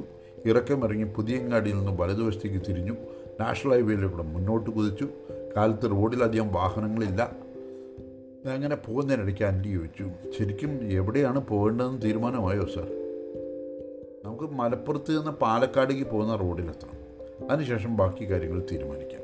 അങ്ങനെ നല്ല സ്പീഡിൽ പോലീസ് ജീപ്പ് പോവുകയാണ്. പോയി ഏതാണ്ട് കോഴിക്കോട് ബൈപ്പാസും കഴിഞ്ഞ് പോലീസ് വാഹനം ഹൈവേ വിട്ട് ഇടതുവശത്തുള്ള റോഡിലേക്ക് കയറി. ഇരുവശവും ബഹുനില മാളികൾ ഉയർന്നു നിൽപ്പുണ്ട്. എൻ്റെ ഓർമ്മയിൽ ഇത്രയൊന്നും ടൗണല്ല നമ്മുടെ സ്ഥലം. കുറേ കൂടി വിട്ടുവിട്ടാണ് അവിടെയുള്ള വീടുകൾ. നമുക്ക് റോഡ് സൈഡിലുള്ളതും മുസ്ലിം പള്ളിക്ക് അടുത്തുള്ളതുമായ സ്കൂളുകൾ നോക്കുന്നതാവും എളുപ്പം, ബാലകൃഷ്ണൻ അഭിപ്രായപ്പെട്ടു. സ്കൂളിന് മുന്നിൽ റോഡിനോട് ചേർന്ന് ഇരുമ്പ് തൂണുകളിൽ പിടിപ്പിച്ച ആർച്ചിൽ സ്കൂളിൻ്റെ പേരുമുണ്ട്. ഗോപി കുറച്ച് കാര്യങ്ങൾ കൂടി ഓർമ്മയിൽ നിന്ന് ചികഞ്ഞെടുത്തു. അങ്ങനെ ജീപ്പ് മുന്നോട്ട് പോകണം. അങ്ങനെ പോകുന്തോറും ദൂരേക്ക് എത്തുന്തോറും റോഡിൻ്റെ കണ്ടീഷൻ കുറഞ്ഞു വരുന്നുണ്ട്. സാമാന്യം കല്ലുകളും കാറൊക്കെ ഇളകി വലിയ കുഴികൾ നിറഞ്ഞ ഗട്ടറുള്ള റോഡിലൂടെയാണ് പോകുന്നത്. മുന്നിൽ വലതുവശത്തായിട്ട് അവ്യക്തമായി എഴുതി വച്ചിരിക്കുന്ന ബോർഡിൽ എടക്കര ചെമ്മാട് എന്നെഴുതി വലതുവശത്തോട്ടൊരു ആരോ മാർക്ക് കൊടുത്തിട്ടുണ്ട്. വലതുവശത്തേക്കുള്ള റോഡിൻ്റെ കുറച്ച് മുന്നിലായി ഓടിട്ട ഒരു കെട്ടിടവും അതിൻ്റെ മുന്നിൽ നല്ല നാടൻ ഊണ് എന്നെഴുതിയ ബോർഡും തൂങ്ങിക്കിടപ്പുണ്ട്. എന്തായാലും നമുക്ക് ആ കടയിൽ നിന്ന് ഊണ് കഴിച്ചിട്ട് പോയാൽ മതി. ഞാൻ അനിലോട് വണ്ടി മാറ്റി നിർത്താൻ പറഞ്ഞു. അങ്ങനെ വണ്ടി നിർത്തി എല്ലാവരും ഇറങ്ങി വന്നു. കടക്കാരൻ മാത്രമേ ഉള്ളൂ, ഊണ് കൊടുക്കാനായിട്ടുള്ളൂ. അപ്പോൾ ഇവർക്ക് ഇല വയ്ക്കുന്നു, ഊണ് കഴിഞ്ഞവരുടെ കയ്യിൽ നിന്ന് കാശ് മേടിക്കുന്നു. അങ്ങനെ ആകെ തിരക്ക് ജഗബുക. അപ്പോൾ ബാലകൃഷ്ണൻ ചോദിച്ചു, എല്ലാത്തിനോടും ഒരാളേ ഉള്ളൂ? കടക്കാരൻ പറഞ്ഞു, വീട് കുറച്ച് അപ്പുറത്താണ്, ഊണ് കഴിയാറായതുകൊണ്ട് അവളങ്ങ് പോയി. ശരിയാ, 2:30 മണി കഴിഞ്ഞു. ഏതായാലും ഗംഭീരമായിട്ടുള്ള ഊണൊക്കെ കഴിച്ച് പതുക്കെ പോകാൻ നേരത്തെ ഇവർ ചോദിച്ചു, ഇവിടെ അടുത്ത് എവിടെയാണ് കാട്ടിനുള്ളിൽ ഒരു ക്ഷേത്രമുള്ളത്? ഊണിൻ്റെ പണം കൊടുക്കുന്നതിനിടയിൽ അയാളോട് ചോദിച്ചു. ഇവിടെ അടുത്തെങ്ങുമില്ല, പിന്നെ കുറേ അപ്പുറത്ത് കാട്ടിലൊരു അമ്പലമുണ്ട്, പക്ഷെ അവിടെ ഒരിക്കലേ പൂജയുള്ളൂ. ഉത്സവത്തോടൊന്നിച്ച് അപ്പോൾ മാത്രമേ അങ്ങോട്ട് പോകാൻ ഫോറസ്റ്റുകാർ സമ്മതിക്കാറുള്ളൂ. ഞങ്ങളെ ഒന്ന് സൂക്ഷിച്ച് നോക്കിയ ശേഷം അയാൾ തുടർന്നു, പിന്നെ സാറന്മാർക്ക് ചിലപ്പോൾ പെർമിഷൻ തരുമായിരിക്കും. ഇവിടെ മുസ്ലിം പള്ളി വക ഏതെങ്കിലും സ്കൂളുണ്ടോ? കുറേ സ്കൂളുകളുണ്ട്. പിന്നെ സർക്കാർ സഹായം കിട്ടുന്ന സ്കൂളാണെങ്കിൽ ഇവിടെ നിന്നൊരു 30 കിലോമീറ്റർ കഴിഞ്ഞാൽ ചെമ്മാട് ഒരു സ്കൂളുണ്ട്. കുറേ പഴയ സ്കൂളാണ്. പഴയതെന്ന് പറഞ്ഞാൽ ഉദ്ദേശം എത്ര വർഷം മുമ്പ് തുടങ്ങിയതാണ്? അപ്പോൾ അത് 10, 40, 45 വർഷങ്ങളായിട്ടുള്ളതാണ്. എനിക്ക് തോന്നുന്നു LP തുടങ്ങിയിട്ടുണ്ട് 50 വർഷത്തിന് മുകളിലായിരുന്നാണ്. ഓഹോ, റോഡിൻ്റെ സൈഡിൽ തന്നെയാണോ? ആകാംക്ഷയോട് ബാലകൃഷ്ണൻ ചോദിച്ചു. ഇതേ റോഡിലൂടെ പോയാൽ ഒരു 10-25 കിലോമീറ്റർ കഴിഞ്ഞാൽ ഒരു ചുരം കിട്ടും. 3 വളവുണ്ട്. അത് കഴിഞ്ഞ് കയറി കഴിഞ്ഞാൽ നിരപ്പായ സ്ഥലം. അവിടെ നിന്ന് കഷ്ടി ഒരു 4 കിലോമീറ്റർ കഴിഞ്ഞാൽ ചെറിയൊരു ടൗൺ എത്തും. അതാണ് ചെമ്മാട്. അവിടെ തന്നെ സ്കൂളും. കടക്കാരോട് നന്ദി പറഞ്ഞ് ഇറങ്ങി വണ്ടി പോവുകയാണ്. അപ്പോൾ ഗോപിയുടെ മനസ്സിൽ എന്തായിരിക്കും ഇപ്പോൾ? സിയെ ആലോചിക്കുകയാണ്. 2 കൈകളും 2 വശങ്ങളിലുമായി സീറ്റിലുറപ്പിച്ച് തല കുനിച്ച് വണ്ടിയുടെ പ്ലാറ്റ്ഫോമിലേക്ക് നോക്കിയിരിക്കുകയാണ്. അയാളുടെ മുഖം കണ്ടാലറിയാം അയാൾ വിദൂരമായ കാലത്തിലൂടെ സഞ്ചരിച്ചുകൊണ്ടിരിക്കുകയാണ്. ജീപ്പിൻ്റെ ഇരമ്പലുകളും പുറം ലോകത്തിൻ്റെ ശബ്ദങ്ങളൊന്നും അയാൾ അറിയുന്നില്ല. കാറ്റിൽ ഇളകാത്ത മരം പോലെ. പോലീസ് വണ്ടി റോഡിൻ്റെ വലതുവശത്തുള്ള പഴകി ദ്രവിക്കാറായ ഇരുമ്പിൻ്റെ ആർച്ചിനുള്ളിലൂടെ ഒരു ഗ്രൗണ്ടിലേക്ക് കടന്നു. ഞാൻ മനസ്സിൽ വായിച്ചു, ചെമ്മാട് ജമാഅത്ത് സ്കൂൾ. ഇത് തന്നെയാണ് സാറേ എൻ്റെ നാട്. ഗോപിക്ക് സന്തോഷം കൊണ്ട് വാക്കുകൾ പുറത്തു വരുന്നില്ല. അയാളുടെ മുഖത്തെ സന്തോഷം കണ്ടപ്പോൾ എനിക്ക് ചാരിതാർത്ഥ്യം തോന്നി. നമ്മുടെ ശ്രമം ആത്മാർത്ഥമാണ്, അതുകൊണ്ട് തന്നെ അതൊരിക്കലും വിഫലമാകില്ല ഗോപിയേട്ടാ. അയാളുടെ മുഖത്ത് ഒരിക്കലും കാണാത്ത മനോഹരമായൊരു പുഞ്ചിരി വിടർന്നു. പോലീസ് വാഹനം ഗേറ്റ് കടന്ന് ഗ്രൗണ്ടിലൂടെ വലതുവശത്തേക്ക് തിരിഞ്ഞ് തറകെട്ടി തിരിച്ച് സംരക്ഷിച്ച് നിർത്തിയിരിക്കുന്ന ആലിൻ ചുവട്ടിലായി നിർത്തി. ആലിൻ ചുവട്ടിൽ ഒരു മാരുതി 800 കാറും 3 മോട്ടോർ സൈക്കിളുകളും പാർക്ക് ചെയ്തിട്ടുണ്ട്. സ്കൂൾ വിട്ടിട്ടില്ല. 4 മണിയാകാൻ 5 മിനിറ്റേ ബാക്കിയുള്ളൂ. പുറത്തേക്ക് ഇറങ്ങി. ഒപ്പം ബാലകൃഷ്ണൻ ചോദിച്ചു, സ്കൂൾ വിടും വരെ വെയിറ്റ് ചെയ്താലോ സാർ? നമുക്ക് അപ്പോഴേക്കും ഓഫീസ് കണ്ടുപിടിക്കാം. ഞങ്ങൾ നടന്ന് പടവുകൾ കയറി ഇടതുവശത്ത് കണ്ട കൊടിമരത്തിന് പിന്നിലുള്ള പഴയ ഓടിട്ട കെട്ടിടത്തിൻ്റെ മുന്നിലെത്തി. കാഴ്ചയിൽ 40 വർഷത്തിലധികം പഴക്കം തോന്നിക്കുന്നുണ്ടെങ്കിലും ആ കെട്ടിടം നല്ല രീതിയിൽ സംരക്ഷിച്ച് പോരുന്നുണ്ടെന്ന് ഒറ്റ നോട്ടത്തിൽ തന്നെ മനസ്സിലാകും. അപ്പുറത്തെ മുറികളുടെ ജനാലഴികൾക്കിടയിലൂടെ ആകാംക്ഷയുടെ പുറത്തേക്ക് നോക്കുന്ന കുട്ടികൾ. മുറിയുടെ മുന്നിൽ ഓഫീസ് എന്ന് ഇംഗ്ലീഷിലും മലയാളത്തിലും എഴുതി വച്ചിട്ടുണ്ട്. അതിന് തൊട്ടപ്പുറത്തുള്ള മുറിയുടെ പ്രധാന കവാടത്തിൻ്റെ വാതിൽപ്പടിയോട് ചേർന്ന് തള്ളി നിൽക്കുന്ന ബോർഡിൽ ഹെഡ് മാസ്റ്റർ എന്നെഴുതിയ ബോർഡും കാണാം. ആർച്ച് രീതിയിൽ പണി കഴിപ്പിച്ച പ്രധാന കവാടത്തിലൂടെ ഞങ്ങൾ ഹെഡ് മാസ്റ്ററുടെ മുറിയിലേക്ക് കടന്നു. മുറിക്കുള്ളിൽ ഇടതും വലതും വശങ്ങളിൽ ഭിത്തിയോട് ചേർത്ത് വെച്ചിരിക്കുന്ന ചില്ലിട്ട മരത്തിൻ്റെ അലമാരകളിൽ ഒരുപാട് പുസ്തകങ്ങൾ ചെരിച്ച് വൃത്തിയായി അടുക്കി വെച്ചിട്ടുണ്ട്. വാതിലിൻ്റെ മുന്നിൽ ഇടതുവശത്തായി ക്രമീകരിച്ചിരിക്കുന്ന കസേരകൾക്ക് മുന്നിലായി പച്ച നിറത്തിലുള്ള വെൽവെറ്റ് തുണി കൊണ്ട് വിരിപ്പിട്ട മേശയും മേശയ്ക്ക് മുകളിൽ കുറച്ച് രജിസ്റ്ററുകളും പ്രസ് ചെയ്ത് ഉപയോഗിക്കുന്ന ഒരു കോളിംഗ് ബെല്ലും പെൻ സ്റ്റാൻഡിൽ നിറച്ച് പച്ചയും ചുവപ്പും കറുപ്പും നിറത്തിലുള്ള കുറച്ച് പേനകളുമുണ്ട്. മേശയുടെ പിന്നിലെ മരക്കസേരയിലിരുന്ന് ഒരു മനുഷ്യൻ ഫയലിൽ എന്തോ കുത്തിക്കുറിക്കുന്നുണ്ട്. കാൽപ്പെരുമാറ്റം കേട്ട് അയാൾ തലയുയർത്തി നോക്കി. അയാൾക്ക് സുമാർ 50-55 വയസ്സിനടുത്ത് പ്രായം തോന്നിക്കുന്നുണ്ട്. പോലീസ് യൂണിഫോമിൽ ഒരാളെ കണ്ടതുകൊണ്ടായിരുന്നു. അയാൾ സംശയത്തോടെ അയാൾ എഴുന്നേറ്റും ദേശീയ ഗാനാലാപനം തുടങ്ങിയതും ഒരുമിച്ചാണ്. ഞാനും ബാലകൃഷ്ണനും അറ്റൻഷനായി. ജനഗണമന കഴിഞ്ഞ് കൂട്ടമണി മുഴങ്ങിയതും അണപൊട്ടി ഒഴുകുന്ന പോലത്തെ ശബ്ദകോലാഹലങ്ങളോടെ കുട്ടികൾ പുറത്തേക്ക് ഒഴുകാൻ തുടങ്ങി. നമസ്കാരം സാർ, ഞാൻ സാബു തോമസ്, വേലേശ്വരം സർക്കിൾ ഇൻസ്പെക്ടറാണ്. നമസ്കാരം, ഇരിക്കൂ. എന്താണോ ഇവിടേക്ക്? മാഷിൻ്റെ ചോദ്യത്തിൽ ആകാംക്ഷയേക്കാളുപരി ഭയത്തിൻ്റെ പരിങ്ങലാണ്. ഞങ്ങൾ കുറേ കാലം മുമ്പ് ഈ സ്കൂളിൽ പഠിച്ച ഒരാളെക്കുറിച്ച് അന്വേഷിക്കാൻ വന്നതാണ്. ഈ സ്കൂളിലോ? ആരാണ് സാർ? എന്താണ് സാർ പ്രശ്നം? ഹെഡ് മാസ്റ്റർ ടെൻഷൻ കൂടിയോ? ഇതൊരു ചെറിയ കേസ്. അയാൾ വർഷങ്ങൾക്ക് മുമ്പ് നാട് വിട്ട. അയാളുടെ ഐഡൻറ്റിറ്റി കണ്ടെത്തണം.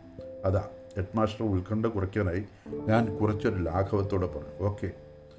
ഞാനാകെ പേടിച്ചുപോയി. ഒരു നിമിഷം സംസാരം നിന്നിട്ട് അയാൾ ചോദിച്ചു, ഏത് കാലഘട്ടത്തിലാണ് സാർ? ഒരു 74-75 കാലഘട്ടങ്ങളിലെ സ്റ്റുഡൻ്റാണ്. ബാലകൃഷ്ണനാണ് മറുപടി അറിഞ്ഞത്. ഈ സമയം സ്കൂളിലെ പ്യൂണാണെന്ന് തോന്നുന്നു. വെള്ള ഷർട്ടും വെള്ള മുണ്ടും ധരിച്ച ഒരാൾ താക്കോൽ കൂട്ടം ഹെഡ് മാസ്റ്റർ മേശമേൽ വച്ച ശേഷം അനുവാദത്തിനായി കാത്തിരുന്നു. അയാളുടെ മുഖത്തും സംശയവും ഭയവും മാറി മാറി വരുന്നുണ്ട്. ജമാലെ, നിങ്ങൾ പോകാൻ വരട്ടെ. ഓഫീസിൽ പോയി അകത്ത് ഫയലുകളും രജിസ്റ്ററുകളും ഇരിക്കുന്ന മുറിയിൽ നിന്ന് 74-75 വർഷങ്ങളിലെ അഡ്മിഷൻ രജിസ്റ്റർ ഒന്ന് എടുത്തുകൊണ്ട് വരൂ. ജമാൽ പുറത്തേക്ക് നടന്നു. പോകുമ്പോൾ അയാൾ ഞങ്ങളെ രണ്ടുപേരെയും മാറി മാറി നോക്കി. ബാലകൃഷ്ണൻ അയാളെ നോക്കി ചെറുതായി ഒന്ന് പുഞ്ചിരിച്ചു. അയാൾ ചിരിക്കണോ വേണ്ടയോ എന്ന സംശയത്തിൽ തിടുക്കത്തിൽ പുറത്തേക്ക് ഇറങ്ങി. 74-75 കാലഘട്ടത്തിലാണെങ്കിൽ ഞാൻ ഒന്ന് ആലോചിച്ച ശേഷം, ഞാനപ്പോൾ ഇവിടെ 9 പഠിക്കുന്നുണ്ടല്ലോ. അപ്പോൾ ഒരുപക്ഷെ ഞാൻ അറിയുന്ന ആളായിരിക്കുമല്ലോ. എന്താ അയാളുടെ പേര്? ഒരു ഗോപി. ഗോപി? താടി രോമങ്ങൾക്കിടയിലൂടെ വിരലൊടിച്ച് കസേരയിൽ ചാഞ്ഞിരുന്നു. ഒരു നിമിഷം പഴയ ഓർമ്മകളിലൂടെ സഞ്ചരിച്ചു. ഞാനും ബാലകൃഷ്ണനും പ്രതീക്ഷയോടെ അയാളുടെ മുഖത്തേക്ക് എന്നെ നോക്കിയിരുന്നു. കുറച്ച് കഴിഞ്ഞപ്പോൾ വാതിക്കൽ ഒരു കാൽപ്പെരുമാറ്റം കേട്ട് ഹെഡ് മാസ്റ്റർ കണ്ണു തുറന്നു. ദ്രവിച്ചു തുടങ്ങിയ ഹാർഡ് ബോർഡ് ബൈൻഡിട്ട് തടിച്ച 2 പുസ്തകങ്ങളുമായി ജമാൽ മുറിയിലേക്ക് കടന്നു വന്നു.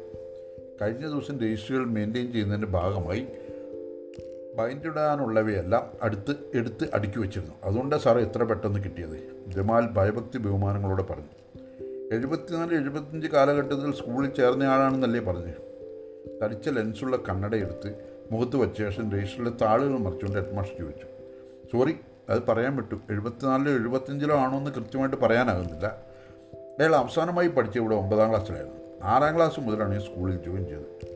ബാലകൃഷ്ണൻ കുറച്ചുകൂടി വ്യക്തമാകുന്ന രീതിയിൽ പറഞ്ഞു. അതിനു മുമ്പ് അയാൾ നോർത്ത് ഇന്ത്യയിൽ എവിടെയോ ആയിരുന്നു എന്നാണ് അറിയാൻ കഴിഞ്ഞത്.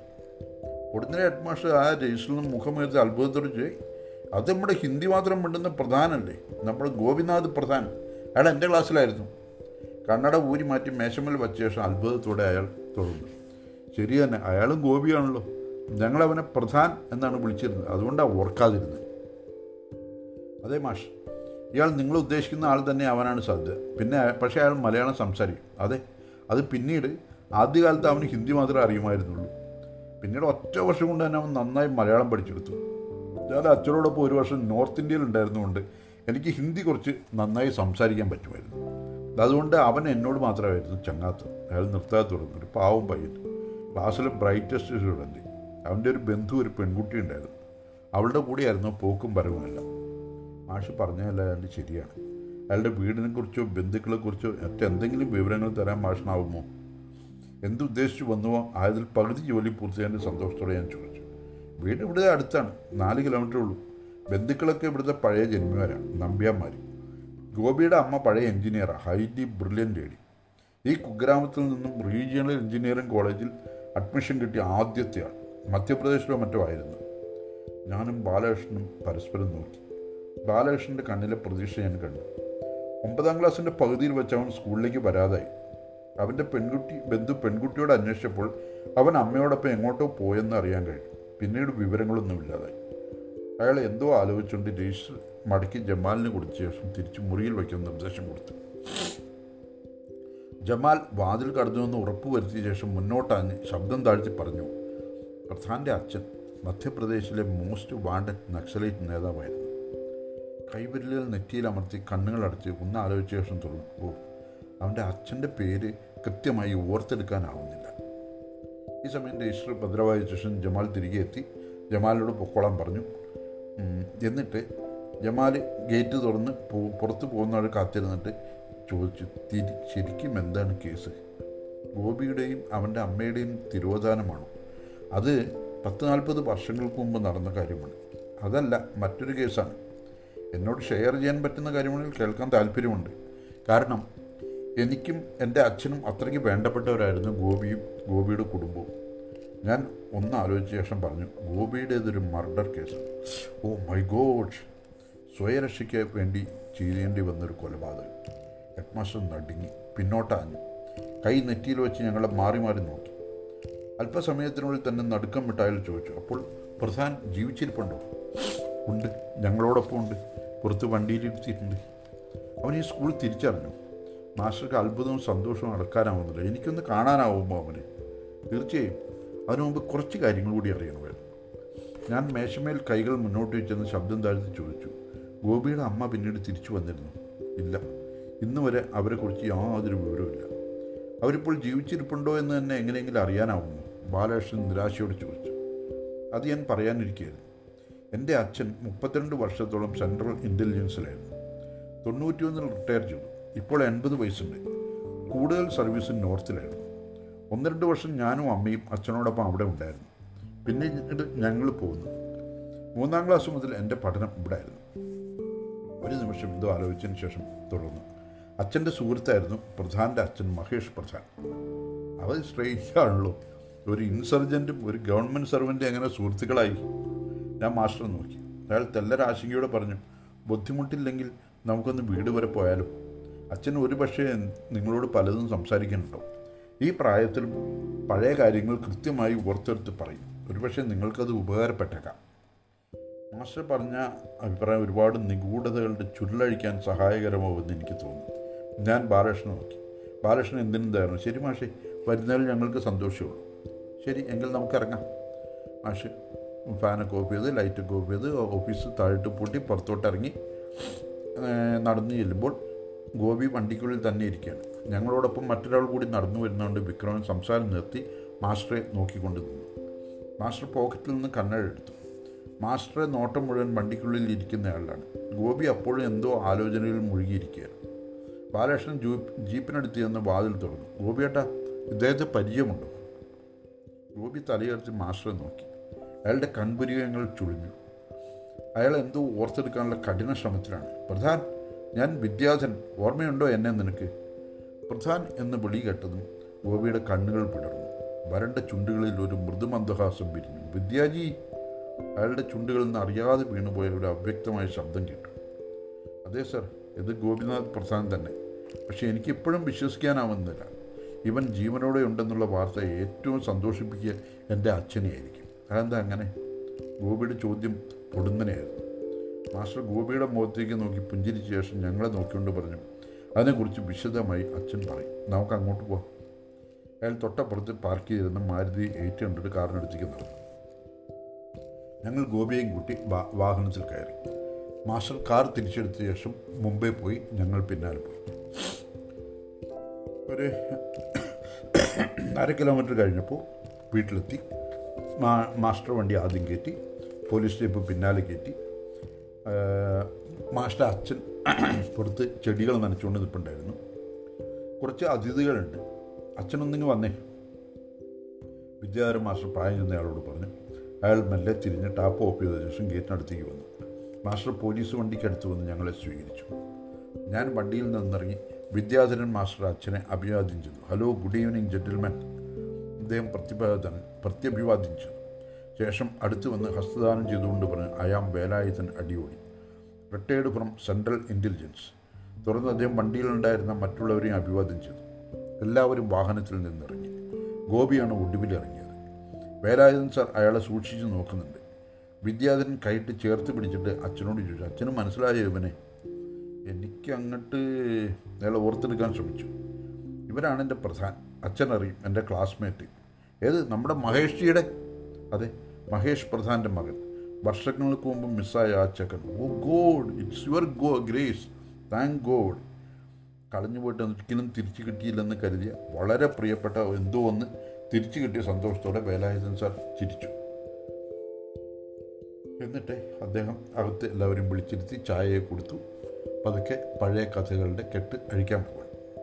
പക്ഷേ ആ സമയത്താണ് ഈ വിദ്യാധരൻ, അതായത് ഹെഡ്മാഷും നമ്മുടെ ഗോപിനാഥനും കൂടെ അവിടെ ഇരുന്ന് സംസാരിക്കുന്നത് കാണുന്നത്. CI വേലായുധൻ സെൻട്രൽ അച്ഛൻ്റെ നേരെയും പോലീസുകാരനെ മാറി മാറി നോക്കണുണ്ട്. അപ്പോൾ ഈ ഹെഡ്മാഷ് പറഞ്ഞു, ഒരു കാര്യം ചെയ്യും, ഞങ്ങൾ അടുത്ത മുറി പോയിരുന്ന് സംസാരിച്ചോളാം.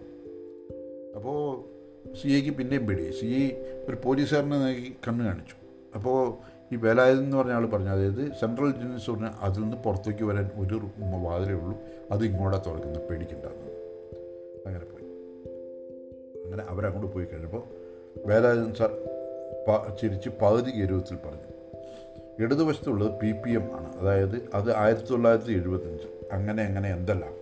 അയാൾ എന്തോ പറയാൻ നിർത്തിയപ്പോഴാണ് ഈ വിദ്യാധരനും ഗോപി മാഷും കൂടെ ഇരിക്കണാണ്ട്, അല്ല ഗോപിയേട്ടനും കൂടെ ഇരിക്കണാണ്ട്. അങ്ങനെ അവർ മുറിയിൽ പോയി. അവിടുന്ന് പുറത്ത് വരില്ലാന്ന് പറഞ്ഞപ്പോൾ അദ്ദേഹം പറയാൻ തുടങ്ങി. അദ്ദേഹം പറഞ്ഞത് എന്താണെന്ന് നമുക്ക് പിന്നീട് പരിശോധിക്കാം. ഇപ്പോൾ 50 മിനിറ്റ്, ഇതിനകത്ത് പരമാവധി 55 മിനിറ്റ് നമുക്ക് കിട്ടുള്ളൂ. അതുകൊണ്ട് ഈ രണ്ടാം ഭാഗം ഇവിടെ അവസാനിപ്പിക്കുകയാണ്. വലിയ താമസമില്ലാതെ മൂന്നാം ഭാഗം നമുക്ക് വായിച്ച് അവസാനിപ്പിക്കാം എന്ന് പ്രതീക്ഷിച്ചുകൊണ്ട് അവസാനിപ്പിക്കുന്നു. നമസ്കാരം.